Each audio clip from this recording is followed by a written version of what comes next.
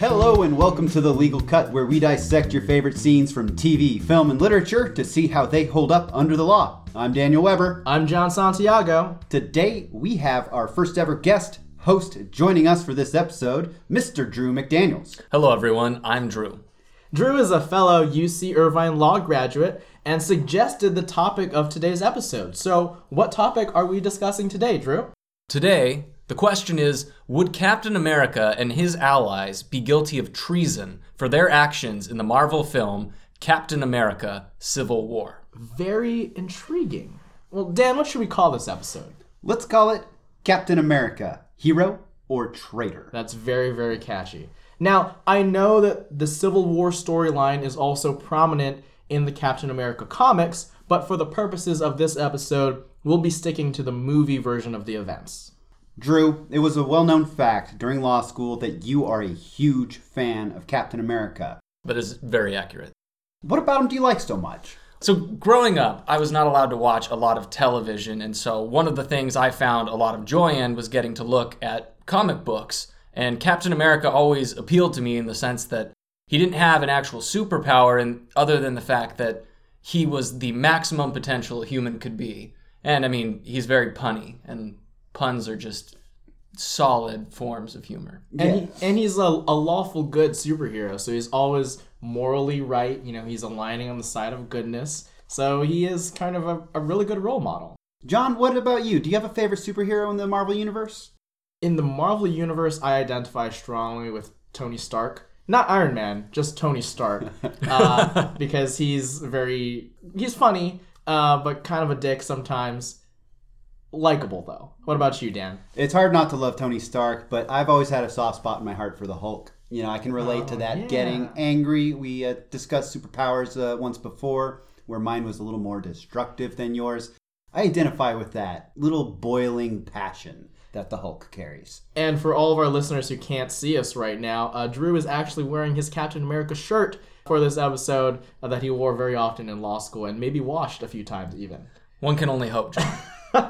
Well, Drew, would you do the honor of starting our walkthrough of the facts in Civil War? I would be honored to, John. And so if you have not seen this one, folks, there's a lot of characters in this film, so hang in there with us. We're going to be calling all these characters by their hero names rather than their identity names, so hopefully it will be easier for you to follow. The movie opens with a scene showing the Winter Soldier, aka Bucky Barnes, stopping a car, murdering its passengers back in the year 1991. Now, at present day, we find Captain America on a mission with Falcon, Black Widow, and the Scarlet Witch. And during this mission, they end up stopping the bad guy, but in the process of attempting to divert a blast from a bomb, several Wakandan humanitarian workers are accidentally killed. So, Drew, at this point, the team learns from the U.S. Secretary of Defense that the UN wants to create a panel that's going to oversee the Avengers with a measure that they call the Sokovia Accords. These laws create something similar to the Superhero Relocation Act, which John and I discussed in our Right to Be Incredible episode. But this one seeks to oversee superheroes, not to totally ban them. This ends up dividing the Avengers team. Iron Man is on the side of oversight because he's carrying some guilt from being personally responsible for unleashing a dangerous villain in a previous film. But Captain America is on the other side of the debate, having seen abuses of power by his own government in, once again, another previous film. Both characters' motivations are understandable and relatable, which is what makes this movie so good. So good. Now, I think the Avengers could have probably worked this out given enough time, but Cap's oldest friend and war comrade, Bucky, aka the Winter Soldier, is witnessed bombing the embassy. Allegedly. Allegedly, yes. This kills the King of Wakanda, prompting his son, the Black Panther, to vow revenge upon Bucky. Hoping to save his friend, Captain America tries to bring in Bucky himself, but the Black Panther gives chase and they are arrested. Now Zemo, a villain, is posing as a prison psychiatrist, and he sneaks into their prison and whispers to Bucky the words that trigger his brainwashed state, sending him on a rampage to cover his escape. Cap manages to contain Bucky and get him to safety, where Bucky fills him in on the whole brainwashing procedure that he underwent. Now, After Captain America understands that Bucky's been brainwashed, he wants to go after Zemo. But the UN wants to make sure that Captain America is unable to operate and basically tries to tie him up in red tape. Not literally, of course. That would be pointless. Captain America gets through this tape and goes rogue, essentially, along with Falcon, Hawkeye, the Scarlet Witch, and the newly recruited Paul Rudd, or Ant-Man. Now, Iron Man goes after them, along with his buddy, Rhodey, Black Widow, Black Panther, Vision, and the newly recruited Spider-Man. They have an epic showdown in Germany. A bad shot ends up causing Iron Man's friend Rhodey to fall and become paralyzed from the waist down, adding to the emotional divide between the Avengers. Now, Cap and Bucky end up escaping after this altercation, but the rest of his crew are captured. At this point, Iron Man learns about Bucky's brainwashing, and that it wasn't actually him that bombed the embassy, but in fact Zemo, using some sort of facial interference device to look like Bucky. It's comic books, people. He convinces Falcon to tell him where Cap and Bucky are, which is at the Winter Soldier lab in Siberia. Iron Man takes off, going a bit rogue himself by not waiting for clearance. Unknown to Cap and Bucky, Black Panther also followed them to Siberia. When everyone reaches the lab, Zemo shows footage to all the heroes present, and in the scene in the film, it reveals that the passengers who were murdered in the scene at the beginning of the movie, dramatic reveal here, folks, were Iron Man's parents. It's so good. It's so good. So good. Enraged, Iron Man, clearly in an emotional state at this point, takes on both Cap and Bucky. Cap tries to talk Iron Man down, telling him this isn't going to change what's happened, to which Iron Man says, "I don't care, he killed my mom." It gives me goosebumps. It's so good. So they have an epic fight, but Cap wins out and leaves with Bucky. Zemo, believing that he's avenged his father by fracturing the Avengers, tries to commit suicide, but is stopped by Black Panther and is taken into custody. The film ends with Cap breaking his crew out of jail. The Secretary of Defense calls Iron Man for help, but of course, Tony Stark puts him on hold. Right, as he is fond of doing. Now, the question today is about treason and whether Captain America committed treason.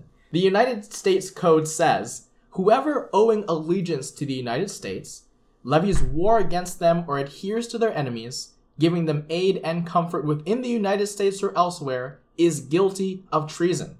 And punishments include at least 5 years in prison, monetary fines, the inability to hold office in the United States, and in some extreme cases, the death penalty.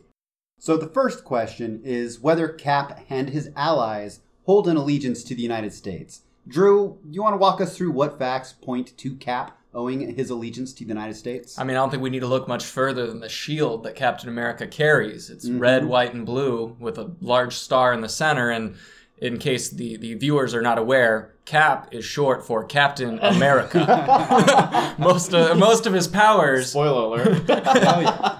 For the sake of the audience, Captain America was a U.S. soldier, which that alone, I think, gave him allegiance to the United States, and the remainder of the team are all U.S. citizens. I think those facts alone point towards Captain America probably owing some type of allegiance to the United States. And Cap's abilities stem from U.S. military scientific research, so you could argue that he owes allegiance because he exists only because of the United States military. I think that's a fair point, John. I think one additional factor is even though they're a global force, they operate out of the United States. So there is some sort of enjoyment of the United States boundaries and protections that seems to entail some sort of reciprocal duty that they owe back to the country. So what facts point the other way, that Cap does not owe allegiance to America? What about you, Dan? What do you think?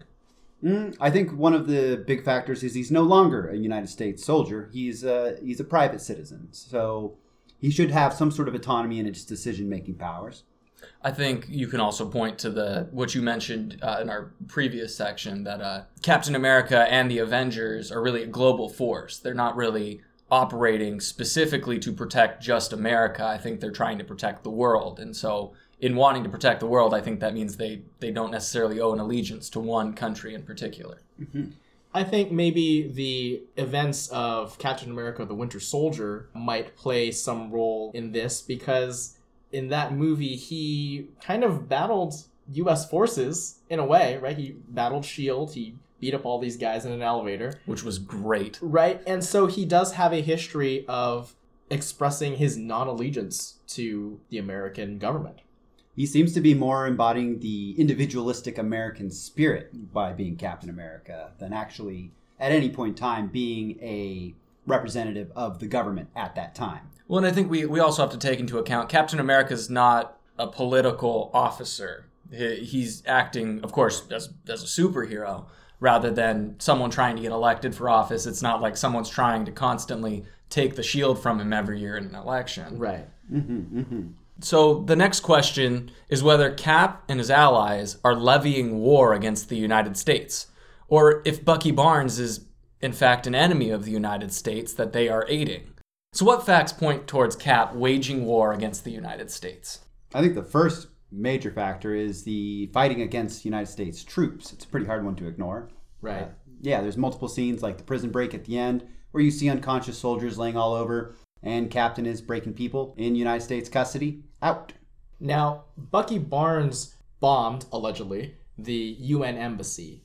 We have to dig a little bit deeper because Bucky Barnes didn't bomb the American embassy or something. So you would have to sort of say that by proxy, because the United States was at that meeting and is part of the UN, when you bomb the UN building, you are becoming an enemy of basically every country that's in the UN.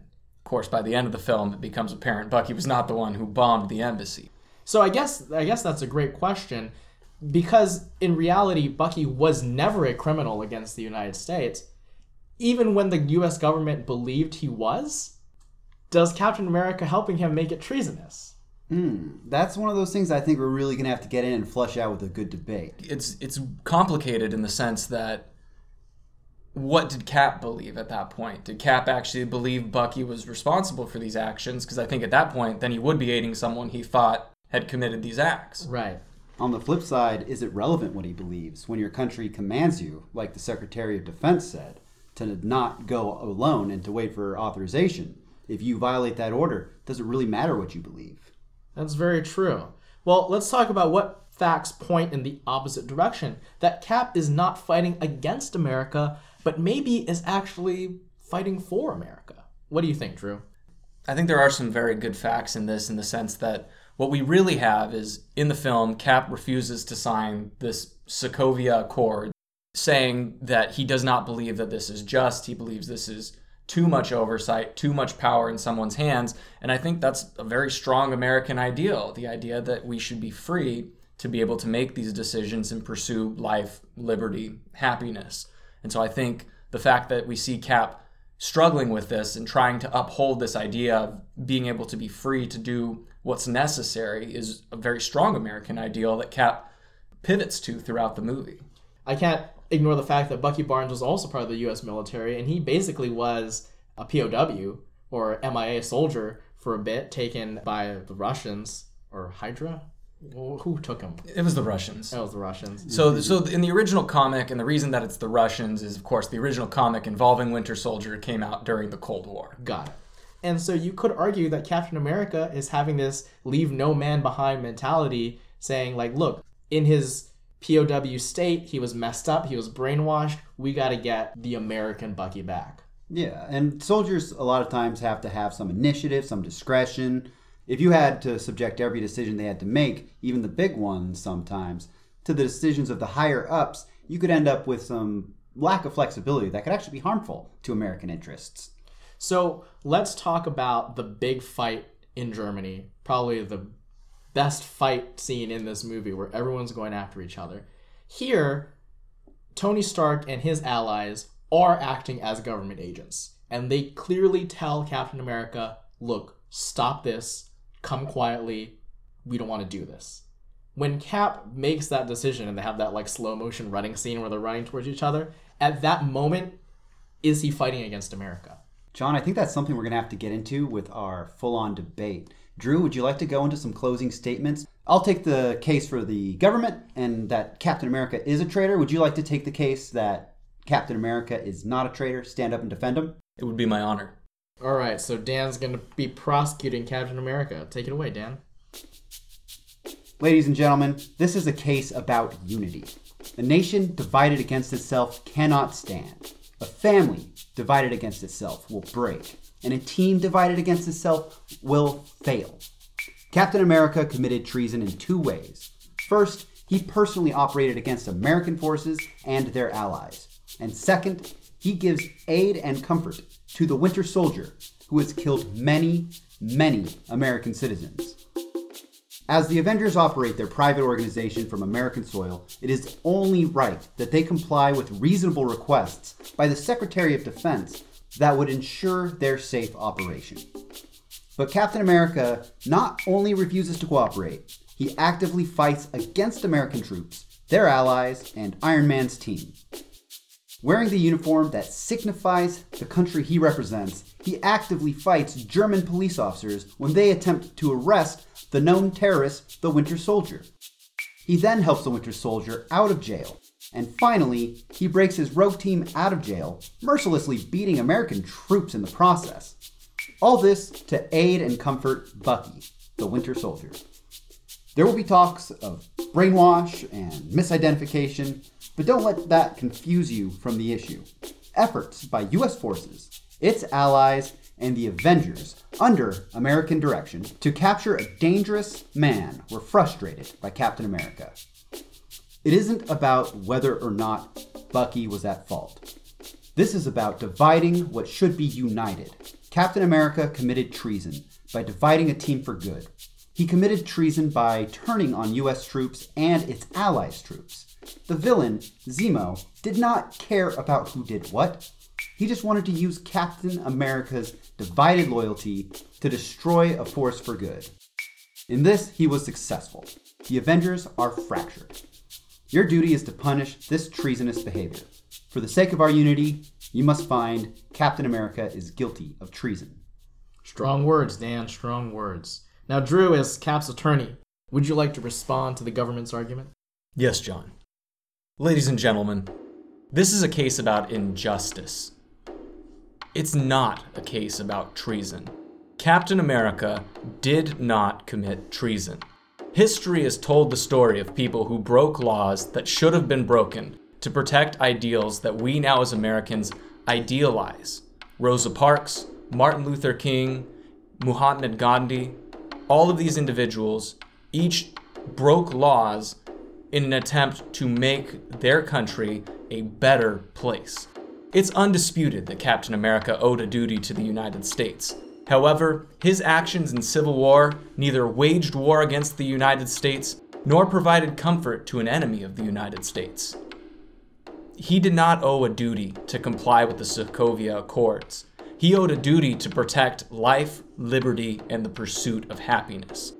Captain America did not commit treason in 2 particular ways. First, Captain America's actions throughout this film were not waging war against the United States. Every action Captain America took was aimed at one central goal: protecting the United States from their enemies. When Captain America went to apprehend Bucky, he did this specifically to try and bring him in so that he could face due process for the alleged crime that he had committed. When Captain America learned of new information that potentially posed a danger to the United States and the fact there were other Winter Soldiers, his pursuit to go and neutralize that force was again taken in an attempt to protect the United States from its enemies. Second, Captain America's assistance and protection of Bucky Barnes was not aiding an enemy of the United States, but it was more so protecting the innocent, perhaps America's greatest ideal. Bucky Barnes was not consciously acting against the United States at any point during these events. Bucky is the victim of foreign deprogramming and mind wiping and mind control. And these actions that he took throughout the film were not his own conscious or unconscious decision. Rather, Bucky was the victim of the Cold War, forced to do unspeakable acts without even the conscious ability or unconscious ability to say no. Captain America never sought to protect Bucky from the law. He sought to apprehend Bucky first. He sought to ensure Bucky, like any American, was convicted with due process of law. Did Captain America act outside the law in this film? Maybe. Captain America did commit crimes, but that crime was not treason. Fighting an unjust law and protecting the rights to due process do not amount to treason. They amount to upholding the Constitution in every sense of the word. For these reasons, you should not find Captain America guilty of treason. Very good arguments, Drew. Now, do either of you think that Captain America's status as a national hero would make finding an unbiased jury basically impossible? I think there's enough wooden people out there who don't love the Marvel Universe that we could maybe find an unbiased jury. Maybe. I'm a little less sold, John. I think it's very hard to say that someone who gave their life both in World War II and at modern day continually to protect America would be able to be found guilty of treason by U.S. citizens that had witnessed him do all these things. That is true. I think it would be a hard case to make. Well, we've disagreed on a lot of things, or at least, taken different sides of debates. Can we all agree that this is maybe one of the best Marvel movies they've put out? Oh, absolutely. No, there's not a whole lot of lulls in the film. The film really kind of keeps you on your toes throughout it, and the twist was so well set up. Yeah, that emotional underpinning to the whole thing too. God, it's just a great film. Well, guys, I think once again, we've covered all the bases. All right, well, that's going to do it for today. A very special thank you to our guest host for today's episode, Drew McDaniels. John, Dan, thanks for having me. It's been a pleasure. We have an email account where you can submit questions, comments, and ideas for new episodes, and that email is legalcut@gmail.com. What's that email address again? Why, Drew, it's legalcut@gmail.com. Tune in next time for more legal analysis of your favorite scenes from pop culture. I'm Dan. I'm John. And I'm Drew. And this has been The Legal Cut.